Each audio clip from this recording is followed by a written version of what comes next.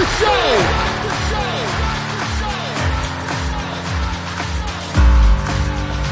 You have all made it to the dance.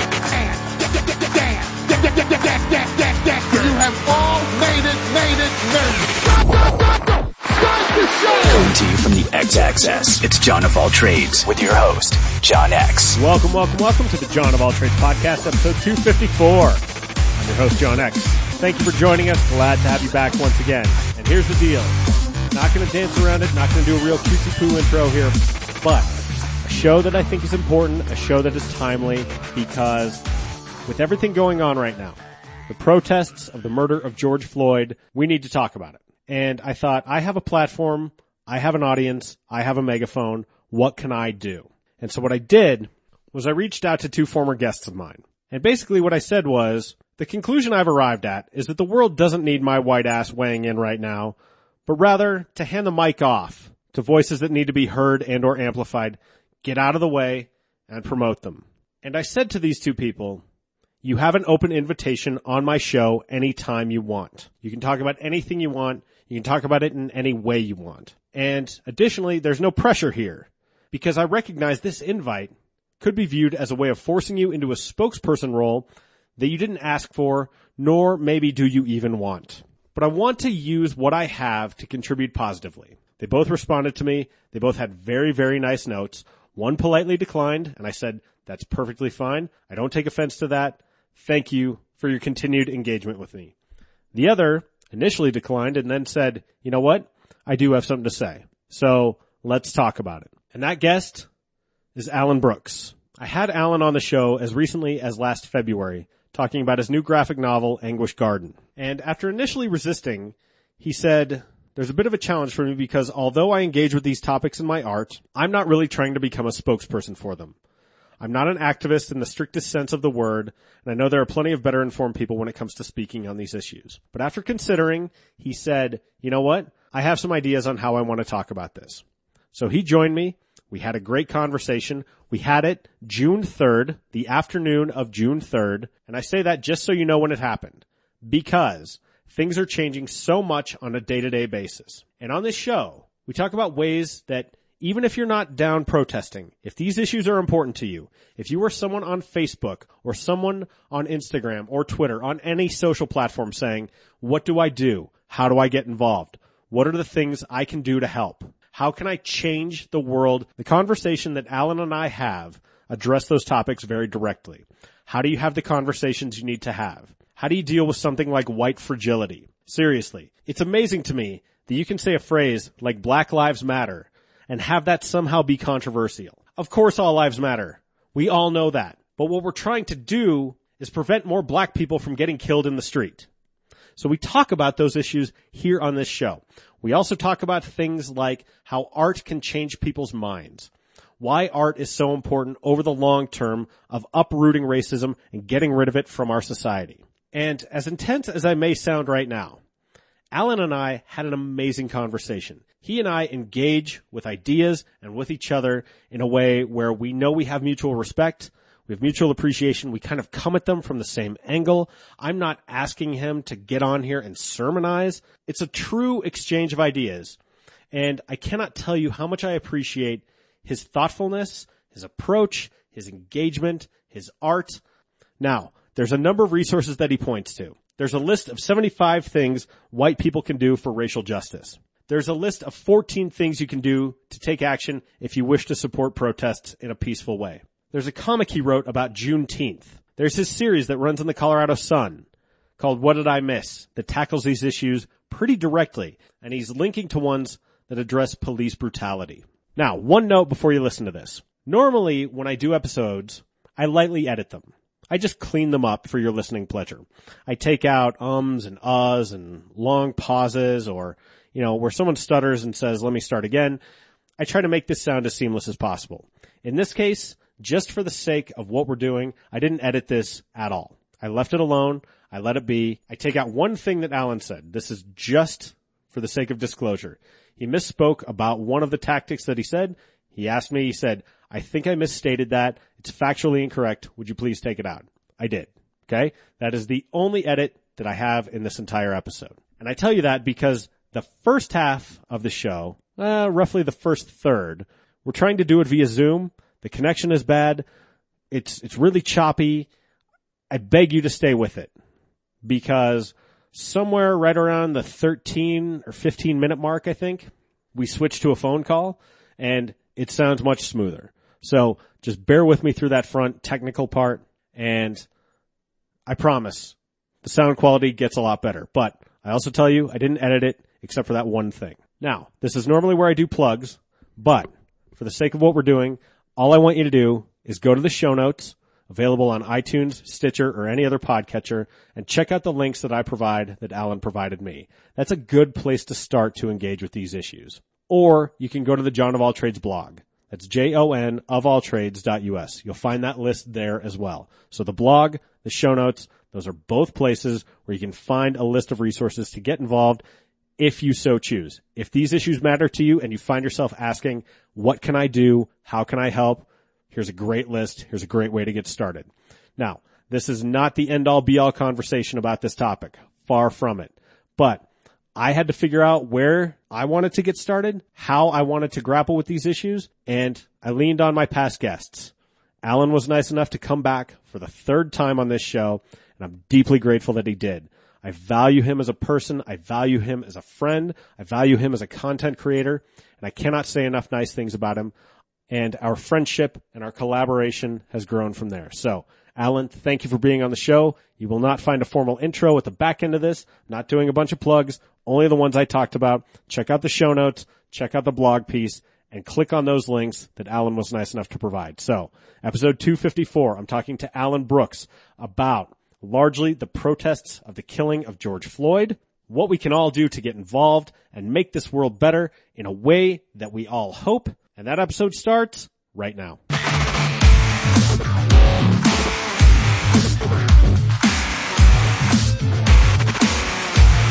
So, Alan Brooks, you and I sent you a Facebook message just a couple of days ago because you were on my show twice. You've been on my show twice now.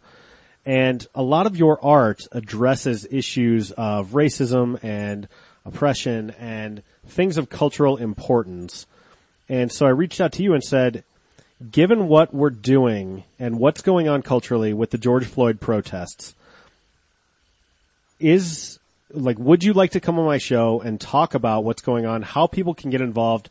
And what's important to note is I don't want you to feel like you're having to be a spokesperson for an entire group of people because you neither asked for that, right, nor is that your responsibility. But given that your art tackles these subjects, I wanted to give you the opportunity to say, hey, I'm a white dude with a forum, with an audience, and I think the last thing the world needs right now is the opinion of some white dude about what's going on. So if you have things to say, you're welcome to come on. And to that, you responded, you said, sure, I'd be happy to come on.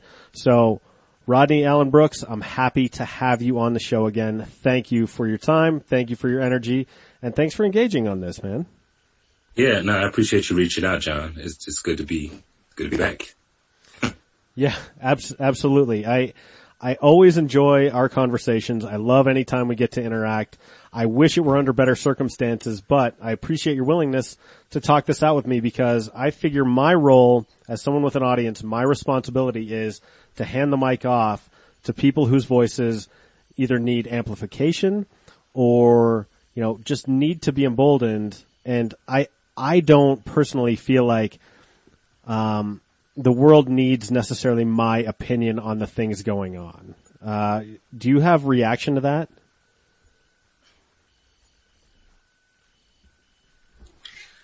I do think I think it's important, right, to be reaching out to people who are directly affected by the issue that we're trying to address. I think that gives perspective and balance. So I'm glad that you have done that. And I also, I've had a number of people, like white friends reaching out to me, about, I guess checking in if I'm okay, about like if I can speak on their, whatever they're doing, And, the tricky thing about it is I don't want to be speaking on something just because I'm black. I want to be clear about for myself what things I have to say. There are people who are activists who are qualified to speak on that man on the street protest level. So I did try to think about what it is that I have to share in a time like this. And thankfully, I did come up with something which you agreed to and I appreciate. And I was thinking about, for a lot of people, if they cannot be at the protest, if their jobs don't allow it, or their situation with their houses or their children, or they just feel like it's too much of a risk, what else can they be doing? And that's kind of some of the stuff that you and I talked about getting into here. Yeah, and I'm happy to, if you'd like me to, I'm happy to post the list that you sent to me via Facebook Messenger. I can make that part of the show notes, make that part of the companion blog piece. And one of the things I'm struck by is you have white friends reaching out to you that's got to be both a blessing and a curse, because again, it's almost unfairly reductive to say, hey, you're a black guy I know. Tell me how I can do better, or tell me how I should feel about this, or tell me your opinion on this. That's like a lot of pressure and not something you asked for. So, when people reach out to you with that kind of thing, what's your kind of immediate reaction to it?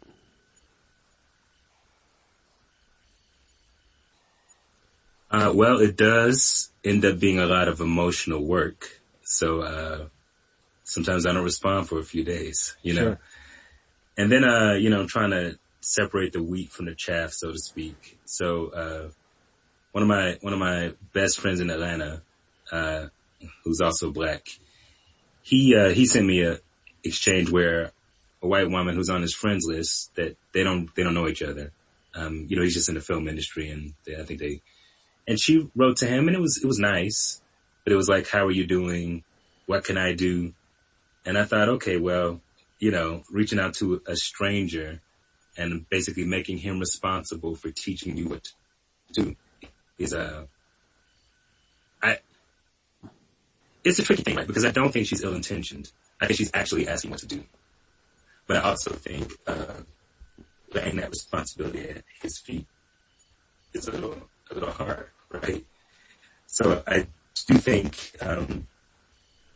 creating resources. There's this Medium article, Medium.com, that's like I think 75 things white people can do in this kind of situation, which I'll also send you so that you can put that in the notes if you like. Mm-hmm. And it's very practical stuff. And so yeah, I guess it's conflicting emotions, right? Because it's nice that people are like seeing, how are you doing, Alan? Like, that's really nice.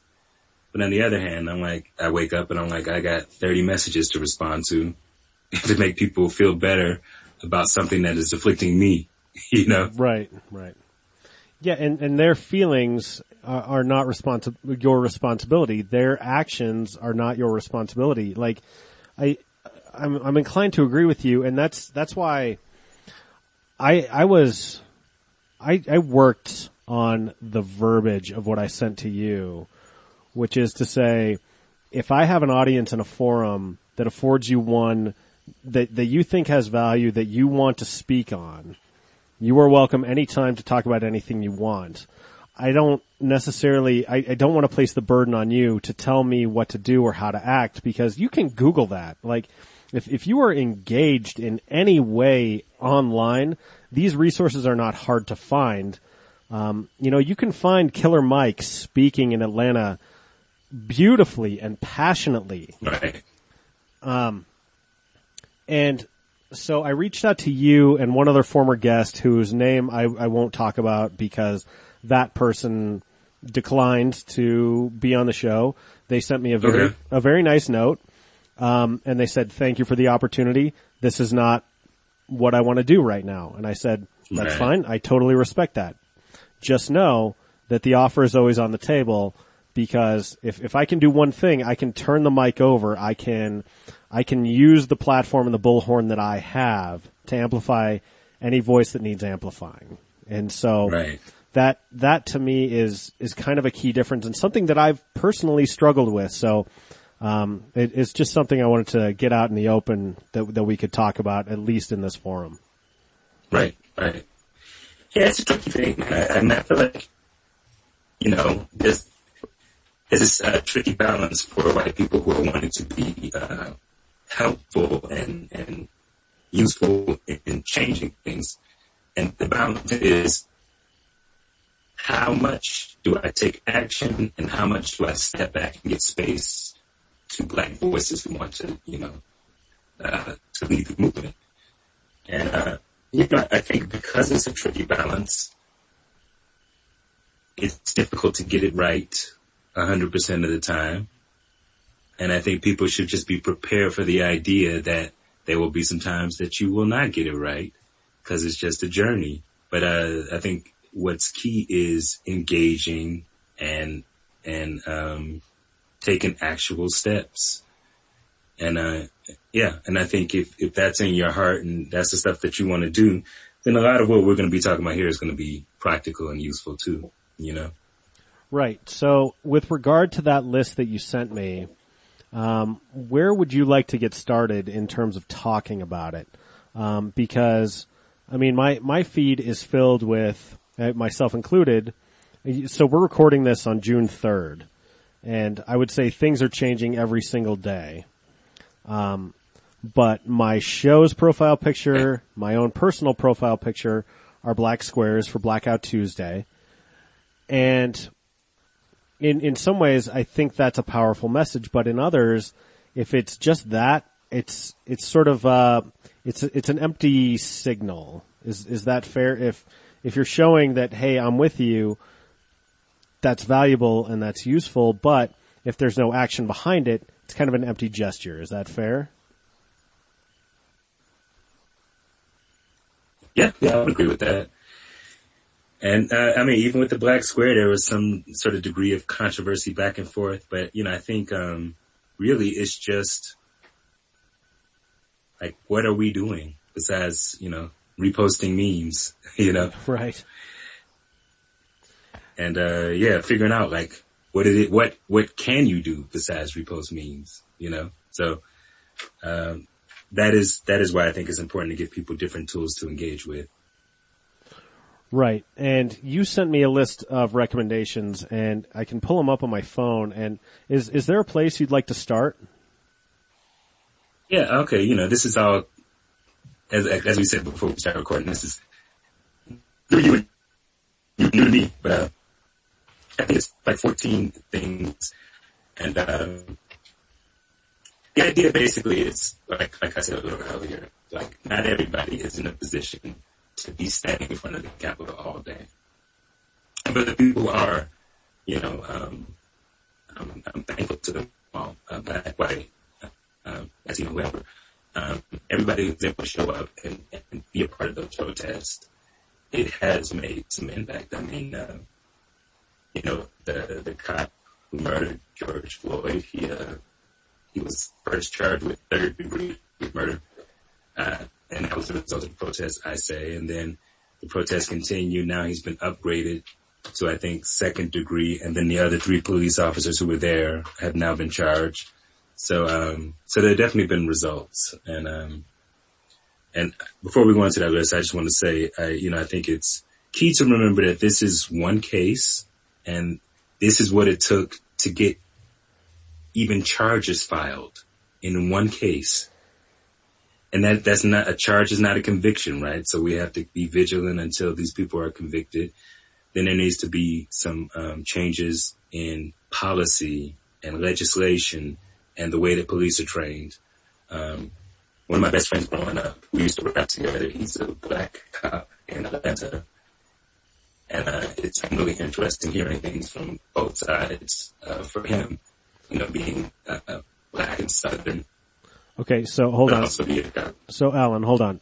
Before we do that, okay. I think the technology is inhibiting some of our message here. I have another way of recording this. And so if you want to talk via phone, that might be an easier way and we won't be inhibited by technology, because I'm worried if people listen to this, it's going to be too hard for them to listen to, and the message is going to get lost in some of the static. Right. What's your other way? So when we left off and we abandoned Zoom because there was issues with the recording, you were talking about your friend who was a cop in Atlanta. Yes. Okay, so tell me a little bit about that. Okay, so he's somebody I grew up with, and I think just being Southern and black and being a police officer, he's a sheriff. You know, he has an interesting perspective. In fact, when I wrote that first chapter of my graphic novel, The Burning Metronome, 4 years ago now, that dealt with police brutality, I spoke with him about it, because I really wanted to get, what it was. So, I'm saying this to say, like, I hear things from some police sides, and he himself, looking at these things, feels overwhelmed. He says that there's a lot lacking in how police are trained. I've seen plenty of reports of how it takes longer to get a certification as a hairstylist than it does to be a police officer. Good Lord, really? Yeah, in many states. And that is, we're putting life and death situations in the hands of people who have not been trained sufficiently. And then on top of that, the training that they do receive is shoot, center mass. I remember when I was a teenager, I was talking with, I was a lifeguard, and one of the managers of the lifeguard for the city of Atlanta was also a police officer. And he was saying, when they go through that targeting range, and, we've all seen this in movies where, like, stuff jumps out at them and they're supposed to know what to shoot and what not to shoot. Right, sure. Yeah, all the stuff that they're supposed to not shoot is usually, like, cutouts of white families. And the people they're supposed to shoot are black teenage boys with their hats backwards. Oh, jeez. So they get trained for that kind of stuff, Yeah, you get trained to see a particular subset of people as an enemy, and you group them together very easily, and whether or not that's intentional, maybe I can't discern the motives of the people who make this training course. Maybe It is, maybe it isn't, but the practical effect is that you become trained to see a certain group of people a certain way as an enemy and as someone to shoot. Yeah. And I'll share one more anecdote in that regard. So there was a friend of mine here in Colorado who I knew before he ever went to police academy. And then he went, and he was, it's like in bands and really kind of open and really nice, a nice guy, Right. Then he went through police academy, and for a while he was working at DIA. And one night I was on a flight. I was going to catch a 6 a.m. flight or something like that. And I get off the train and I see him, and I see him kind of like scanning the crowd. He looks directly at me. I wave at him, but he does not register it as me. It seems that he registers it as like black suspect number 1. And so like I'm looking at another human being who's looking at me, and I wave at him, and he like grimaces at me. And then I say his name, and then he's like, oh, Alan, hey. And it was such an embarrassing moment for him that, he like really tried to laugh it off and he walked with me to my gate and stuff like that. But I thought, like, what happened? Like, what did they do to him? Yeah, really?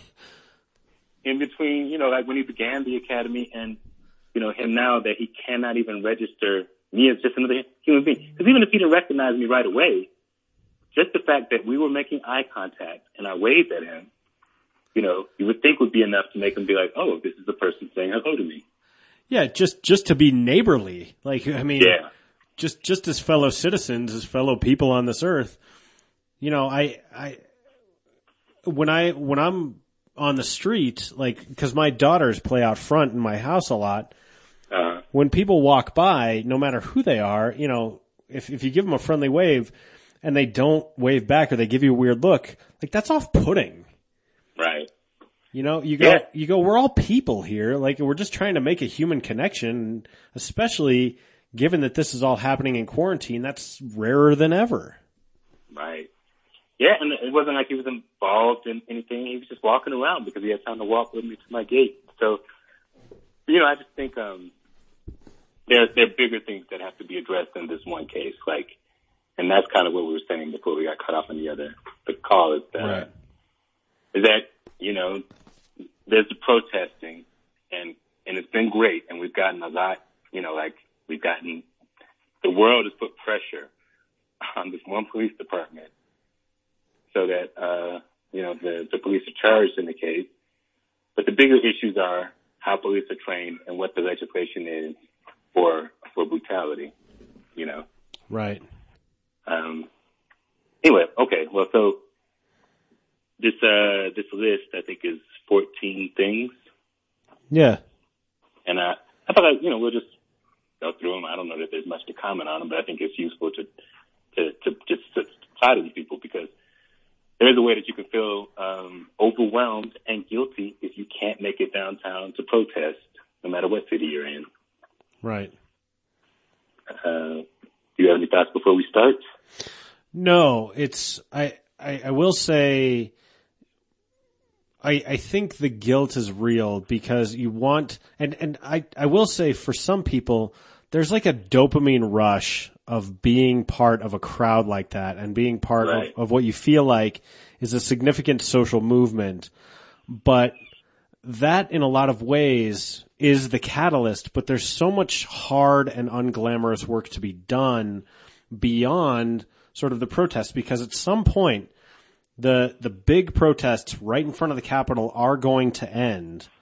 Right. And how do we maintain the momentum of that? How do we ensure that, you know, once everyone gets that nice little dopamine hit, if what they believe in is, hey, we need to change the system, we need to change legislation, we need to change the way cops are trained and, you know, de-escalation techniques, things like that. How do we ensure those things happen? Because they don't happen overnight. Right. And I think that is of particular value because it's easy to get lost in the flash of the immediacy of a protest. Is that fair to characterize it that way? Yeah, I agree. I mean, obviously it's effective and it does accomplish something, like it creates movement, but there are things that need to be done afterwards to carry the work forward to make sure that it wasn't all just for that moment, because if it's all for that moment, then, you know, politicians, police unions, they can just wait it out. Like, they can charge these guys, but there will be no convictions, which has happened over and over and over again. So many times. I mean, you think about a guy like George Zimmerman who murders Trayvon Martin and walks away. And Yeah. in police departments as well. I mean, going back as far as Rodney King. Mm-hmm. We saw that on video too, and that was 28 years ago. Wow. And you go, how can anyone look at that video and not think those cops used excessive force? Right. And so the fact that the thing that's so mystifying to me too, Alan, is when you see a video like this and how are cops still conducting themselves this way when literally everyone has a high quality recording device in their pocket? Yeah, I mean, it seems very clear that they are confident that there will be no repercussions because they usually are not. Right. They don't care if you video them. Right. You know, because nothing happened. Right.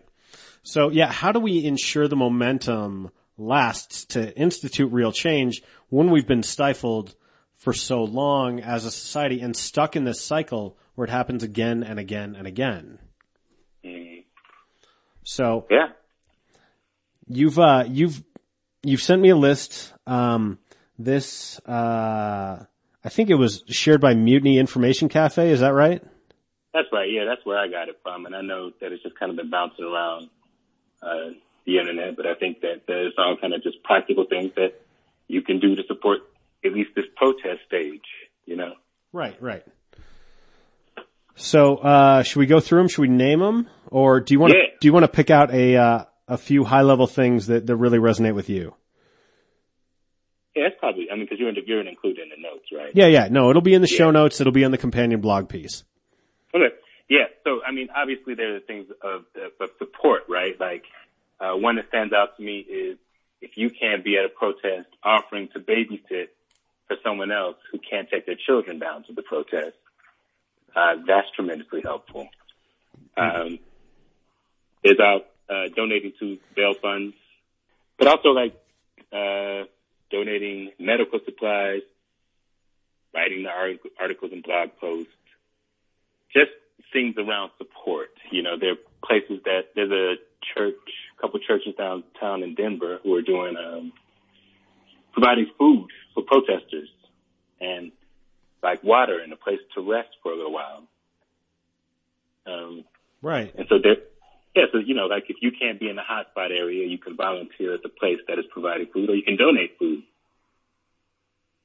And then, I have a comic coming out this week for Colorado Sun where, I kind of talk about, white people being in the inbox of their black friends. And, have the character sort of say, I wish they would do all, meaning liberal white people, I wish they would do all the things that they do when they see somebody mistreat a dog. Oh, you know? yeah. So which is like, you know, call the sheriff, call your congressman, you know, like get rules changed, report on it. But those are all like really just practical things that you can do. Well, and what's interesting to me is, you know, there's one of the most prominent sort of memes going around today is about the Karens of the world, right? Yeah. And it seems like that type of energy could really be applied in a super positive direction like this. You know, like when people see a dog in a hot car, right? I mean, how many think pieces and editorials and op-eds do you get about that type of thing? Right. And if I saw someone share something about, you know, if you are a liberal white lady and you see cops approaching a group of black protesters with ill intent in their eyes, you know, you can be calm. You can sort of use your, I want to speak to a manager voice. Right. And, you know, given that white women of the world have not, they don't have the target on their back from police anyway. Right. That say people of color do, you know, that can be used in a really positive direction. You see a middle-aged white lady staring daggers through you, you're going to stop and think about it. It's like, oh, she's going to talk to my manager, aka right. Your chief or your sergeant or whoever. And so, I mean, that type of energy, I think, could be really useful, and one that I think probably appeals on a really intrinsic level to a certain type of white person. Mm-hmm. Yeah, you know, I've seen some really good stuff in some of the protests throughout the world where, when police arrive, white people have made a point of standing in between, people of color and the police, basically making sure that the black people who are in the protest are not being snatched out of the crowd or singled out. Right. And, you know, it's a terrible thing, but I think it's, using the system that gives you privilege to dismantle the privilege. Right? Cause, you know, like, you didn't necessarily ask for it, but if it's there, then, and you don't think it's right, then use it to dismantle it. And use it as a tool for good. Yeah. It reminds me almost in a perverse way of the show Parks and Recreation, where Ron Swanson is this staunch libertarian who hates government, and yet he works for the city parks department, and he says, towards the end of it, he said, I've always enjoyed rotting and bleeding the beast from within. There's a way that you can use all this privilege to sort of turn it on its head. Right. Like, if it exists, use it as a tool for good. Yeah. Is it in terms of you, I know when we talked, you mentioned that, you know, you address these issues in your art, but you don't do it sort of with blunt force. Yeah. You come at it from a little bit more oblique an angle, and there's certainly value in that and changing long-term thinking. Is there ever temptation for you to be more direct? Like, does this change the way that you approach your art, or is this sort of ingrained in the way that you experience the world? So, you know, you understand your approach to your art, and the value that brings. Are you comfortable in that lane, or when things like this arise, do you feel compelled to change? Well, you know, it's a good question, and actually a perfect segue, because I feel like when the 2016 election happened, a lot of friends were protesting immediately. Right. And I had to really think about, like, is it silly to make art during this time? Do I just need to be out there? You know, like, am I being vain, or is it vapid? Is there any value to creating art, especially graphic novels and comics, which, you know, have just gotten respect in the last 10, 15, 20 years or whatever. But what I really thought about was, for every revolution, art has fueled it. Like, people come together, they sing songs to motivate themselves. They read, you know, I think about like writers like James Baldwin, or just black writers and musicians from the period of the 40s to the 60s, how the art they created was instrumental in motivating people to make these changes. And it was key in expressing their humanity to people who didn't really understand the things that they were going through, you know? Right. And I realized that there's obviously a reason that dictators work so hard to censor art, because it does inspire revolution. Yeah. I mean, it's like why Hitler's number 2 man was a propaganda man named Joseph Goebbels, who created films and art and all in the image of serving this overall goal, because that's how you touch people's hearts and minds. That's a great point. Yeah. So, you know, I really feel like it really like made it clear for me that there is a vital role that art has in making social change. That said, more specifically to your question about being more direct, if I just have somebody like a character stand up and just say all the things I believe, then I might as well just stand up and say them myself. Like, I might as well give a speech or preach a sermon. I think part of what art does is engage those topics in ways that people can digest them a little differently, you know? Mm-hmm. And I don't think anybody reaches the end of one of my stories and is unclear about what it's about. Right. You know? Yeah. And even like the weekly comic that I do for the Colorado Sun, that one is, you know, it's just one off. So those do have to, like, by definition, come quicker with what the point is.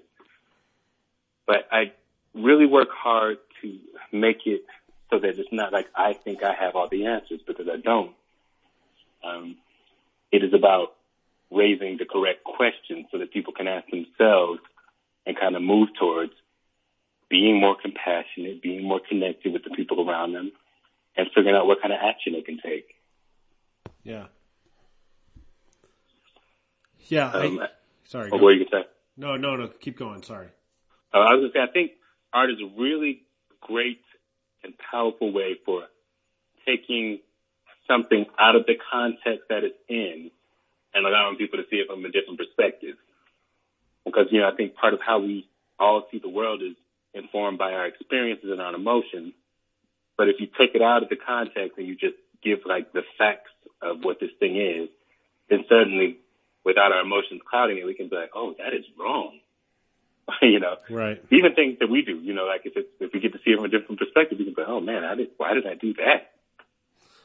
Totally. You know? Yeah. It reminds me of why so many people see the X-Men as sort of a parable about gay people and the struggles. And you could use the X-Men to talk about civil rights.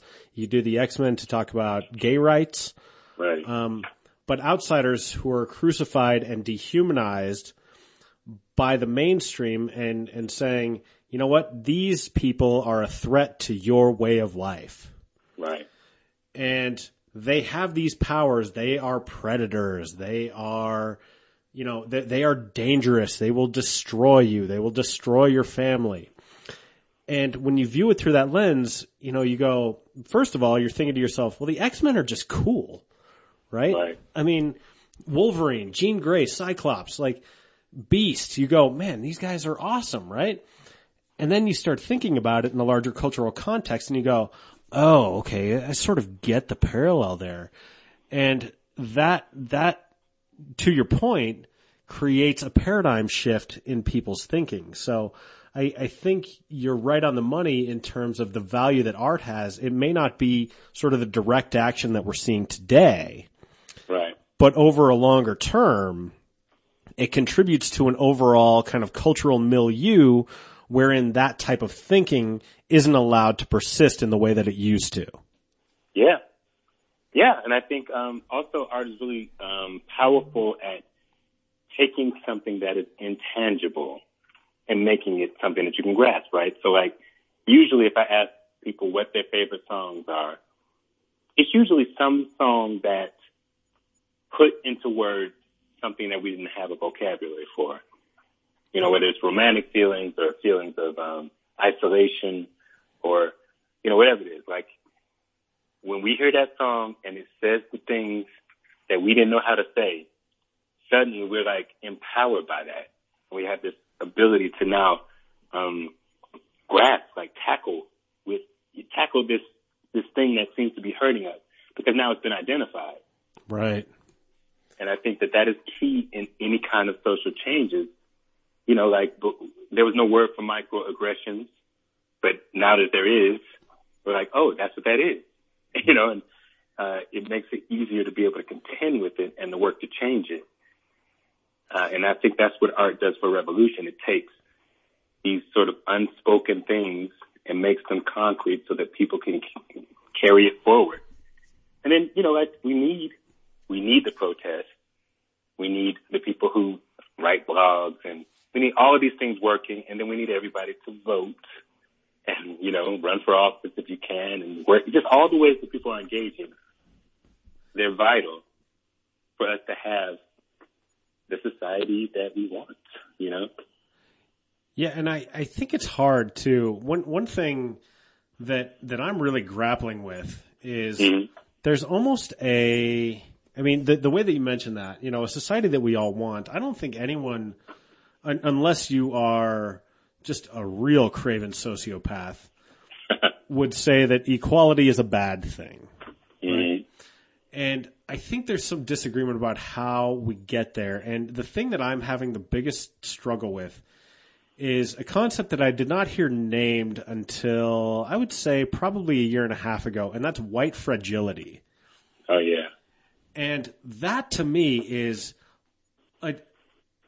almost thoroughly underestimated by white people, just how easily their feelings get hurt by even a phrase like Black Lives Matter. Right. You say that, and the immediate reaction is, well, are you saying other lives don't matter? And you're going, how the fuck do you jump from saying Black Lives Matter when you've got black folks getting killed with impunity by cops? And right. For some of the reasons that we talked about, you know, being trained to see, you know, young black men as dangerous, as predators. And, you know, in boiled down to its essence, you are demonstrating that their lives are lesser than. Now, how can you hear that argument and immediately go, are you saying my life doesn't matter? It's like, holy shit, get outside yourself for a second. Like, yeah. Christ almighty. Like, we're trying to address a problem here, and we're trying to give it a name, and you immediately want to say, well, hey, it's not like that. Yeah.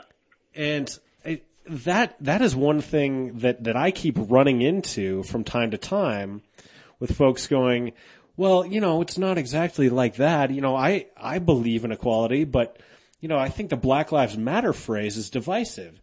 And I think that's difficult to overcome. And I'm saying that as a white dude, you having experienced this, I have not lived your life. I could never live your life. We could have gone to the same high school. We could have lived on the same street, but you and I would have never, ever interacted with the world in the exact same way. Right. And so I guess my question is, with a concept like white fragility, which I'm learning is extraordinarily powerful. What in your estimation can be done to kind of overcome that? That's tricky. I mean, obviously that's a big question. I do feel like what I've been seeing, particularly in reaction to George Floyd, is white people taking more of a responsibility for contending with other white people. Interesting. Okay. Yeah. So, I feel like maybe last time I was on the show, you and I talked about the idea that racism is a white problem. And it's not like white racism against people of color and black people is a problem that white people have to address, just like sexism or rape culture is a male problem. It's not women's problem. Right. And so if most men are the perpetrator of rapes, then it becomes important for men to hold other men accountable. And in that same way, I think when it comes to things like white fragility, it's one thing for like a black person to say, man, y'all being real fragile right now. And it's another thing for a number of other white people to say, why are you making this about yourself right now? Yeah, get the fuck over yourself. Yeah. And I think just people need to hear from the group that they identify with sometimes.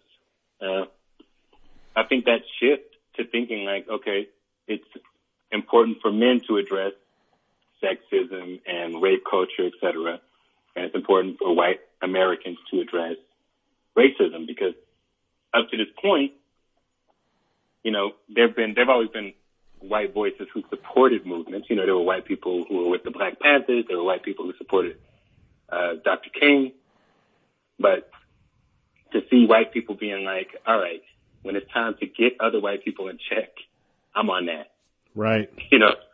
That's new, at least in my experience, that's new. And that is something that I think that I appreciate, I think that's a really useful and valuable lane for white people too. I mean, it's one where,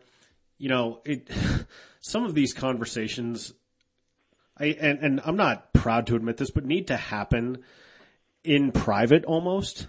Yeah. Where, it's like, hey, you said this, or, I saw you doing this, and look, man, that's really, really not cool. And here's what that means. So, I mean, one of the reasons I wanted to talk to you was like, let's hand the mic over. Like, let's hear from voices that we need to hear from. But the other part is, how do you workshop solutions for when you and I are not engaged in a forum like this? And anyone who listens to it, I hope they take things away from it that are of value. Right. But how do you take that into your life? Like, here's a list of books that you should read, right? Here's a list of shows that you should watch. Something as simple as watching Dear White People on Netflix, right? Mm-hmm. How do you support black businesses? But what are the conversations you're going to have with the folks that you interact with every day? And I think back to, God, it was like 7 years ago, and I had a friend, and we may have even talked about this previously, but who was kind of annoyed that he couldn't call things gay anymore. Oh, yeah. Yeah, you just told me about that. Right? Yeah. And so we're sitting by the pool, and I'm going, okay, well, this is kind of like, there's not a lot of upside to me doing this right now, but I think this is important, Right. you know, ultimately over the long term, and having those kinds of uncomfortable conversations. So, like, we need to hear black voices, but then carry that message to other white folks and say, hey, here's what I've heard, and here's what you doing this actually does to this community. I mean, as I see on my social media feeds all the time, it's like, you know, what can we do? How can we be helpful? I think that's a super easy one. Right. I mean, not easy necessarily, given what we talked about with white fragility, but. Well, I think the other thing too is to recognize. I'm feel like I said this before, but this is the thing I've just been saying for a few years. But when it comes to any ism, racism, sexism, ageism, ableism, whatever, it comes from either a failure or a choice to not see the humanity of the other group. Right, right. And so for the people who have failed, then you can show them things, you know, like art will help them, these books might help them. They just haven't had a chance to really engage with the humanity of this other group. The people who have chosen, they made a decision. So, right. You know, you're not really going to reach them, but I feel like those people are in the minority, but they are affecting the conversation for people who just failed to see humanity, you know? Right. And with that as like a sort of governing principle, I think when you're talking to somebody who has just failed to see the humanity, then you can have a humane conversation. Like, it doesn't have to be like, you know, fuck you. Yeah. You know, like. Yeah, are you fucking stupid? Yeah, right. Right. It can just be like with your friend who, was upset about not being able to say gay. You know, you had, it might have been awkward, but it wasn't like you attacked him. You weren't like, we're never going to be friends again. You were able to talk about it. And as I remember, the end of the story was that once he kind of saw that, he kind of came around. Yeah. Was that right? Yeah, no, that's exactly right. And it was like, you know, I never really thought about it that way. Yeah. And that's what I think. Like, he just, in that case, he failed to see. And, you know, when I was younger, I grew up in Atlanta. I didn't know any gay people. And so I failed to see the humanity of that group. But then as I got older, I had more experiences and made friends who were part of the LGBT, you know, Q community, IA. I keep forgetting to add that. But I learned how to engage. And then I realized, okay, these things that I say have an effect on these people. Let me understand that better. Right. You know, so I think when it comes to white fragility, you know, you get to decide the people that you're talking to. Is it the person who just doesn't really seem to understand it? You know, you can have a pretty compassionate conversation with them. But if it's just like somebody who has just chosen, like, I've decided these are not people, you know. Right. If you're talking to Stephen Miller or you know, right. or you know, Richard Spencer or something. Yeah. Yeah. They have clearly made their choice. Right. And that's the thing is, but the way that those people, like a Richard Spencer, for example, the reason he doesn't come out and say, I am a racist, is because he wants to be able to catch all the people who have just failed to see the humanity of the other group. Yeah. And so he makes it more palatable. And then he plays on their fears, you know, like we don't hate, but this is, we're just trying to protect you from these people who are trying to take everything from you. Yeah. It's like, I don't have anything against gay people, but there's a biological imperative that I think needs to be upheld in order to maintain society. And you go, okay, this is all just coded horse shit. Right. You know, and so decoding some of that is really, really challenging. Yeah. So. And it is a lot of emotional work, and it doesn't always go well. But if you're not doing it, then it means that the people who are victimized have to do it, in addition to being victimized. Right. I remember I had a conversation one time with I think I was talking to Daniel Ramos, who heads up One Colorado, and I told him about when I was in high school, and there were a number of call them queer and gay identifying, and they were sort of pushing me and teasing me like, oh, you know, you're probably gay too. And so I went home one night and I thought, wow, am I gay? Like, and all night I wrestled with that question and I turned it over in my mind and I thought about things. I'm like, maybe I am gay. I don't know. And like, I fretted about it and I sort of just not knowing was really disconcerting. And I ultimately came to the conclusion that, hey, I don't get that same feeling in my stomach about men. I haven't gotten that feeling about any man ever that I get about women. And I go, okay, no, I'm straight. That makes sense. Fine. And he said, it's interesting that you did that because that's not something straight people have to do a lot. Yet, every single gay person or bisexual person or trans person has done that probably at least a dozen times. Wow. Like had that conversation with themselves and had to do that hard level of self-assessment. Now, the reason I bring it up here is because I don't often have to think about my privilege in this world. You know, I don't have to think about my place. I am a white, straight, cisgendered American man. Right? This world was built entirely for me. And, you know, by people who looked like me. So I can coast through this world in a lot of ways without ever having to think twice about it. Yet I would say every person of color has to wrestle with their place in the world, the way they perceive their place in the world, and the way they perceive others to perceive their place in the world. Is that fair? Yeah. And it made me think about when lockdown started for the pandemic and we had to start wearing masks. There was a Washington Times article about security guards pulling guns on black men who just had on masks, like at a Walmart. Oh, Jesus, right. And then they interviewed like black engineers and doctors and stuff like that, and they all talked about how they pick like quote unquote non-threatening colors, like, you know, pinks and baby blues, and stuff like that, just because they have. So not only did they have to think about surviving the pandemic, but they had to think about what threatening police officers, like what would make them less threatening to a security guard or a police officer.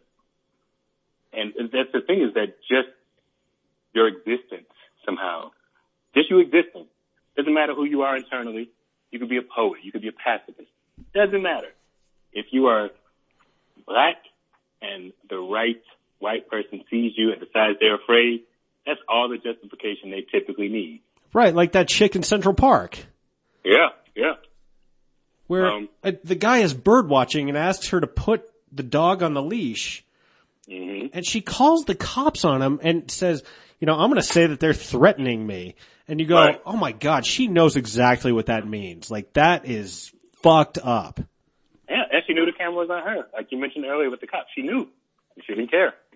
Yeah. She is so used to no repercussions, you know?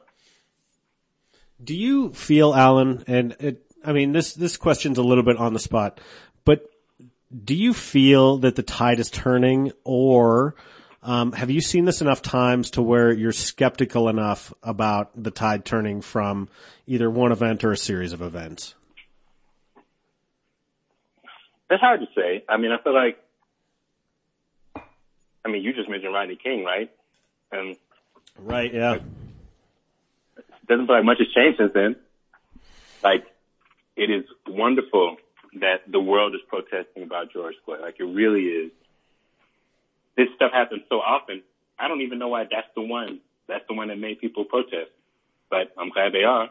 Yeah. But the real change is going to come from, like, the protest moves the needle a little bit. And so it's necessary. It's definitely necessary. But the real change is going to come from legislation and changing how police are trained. Yeah. Like, that's really, what's going to do it. Because right now, the training isn't very much. I went to Europe in 2016 and I met a German cop on the plane, and he He's a police officer in Berlin. And he and I talked about American policing versus German policing. And he said that they're trained for maybe 3 years. And they're trained to go to like maybe 4 options before they reach for their gun. Wow. And I don't think American police are clearly not trained to do other things before because they pull their guns out all the time. You know? Yeah. I mean, Philando Castile. Like, yeah. Oh my gosh. You know, like, so this stuff happens so often. And so, you know, for me, the big change is that the world has focused on this one death. And I really do hope that people are mobilizing and that they show up to vote, you know, and I think today the Colorado Democrats introduced a bill trying to revise legislation on police brutality. And so, you know, when it's time to vote, hopefully we can support that. Yeah. Yeah, we'll see what happens. Yeah. You know, and it reminds me of this too. You know, talking about white people calling out other bad white behavior. Mm-hmm. To any cops who listen to this episode, you know who the racist shitbags are in your unit. Yeah. Right? You know who the bad actors are because they're not hard to find. Right. And I think you have a gut level sense of who those folks are. How do you take action when things like this are going down and you've got to know who's getting excited to go out and crack some heads or to mace some people or to, you know, whatever, right? Mm-hmm. I think some of that change also has to come from within police departments and, for lack of a better term, policing themselves. Right. Yeah. It's interesting because when it comes to this stuff, I often will see individual police officers speaking against it. Right. Yeah, but not systemically. Right. I almost never see police unions condemning it. Police unions typically are vocal, the most vocal, and they're speaking, you know, for all cops in many ways because they're the union. And they almost always, no matter how egregious it is, back to police back to cops who have murdered somebody. Right. But then, you know, for the cops who do speak up, there are like, you know, they get fired, they get attacked, you know, they have all of these things. So it really is like a hard and deep problem that has to be addressed at the organizational level. Right. It's almost like an honor among thieves kind of thing. Yeah.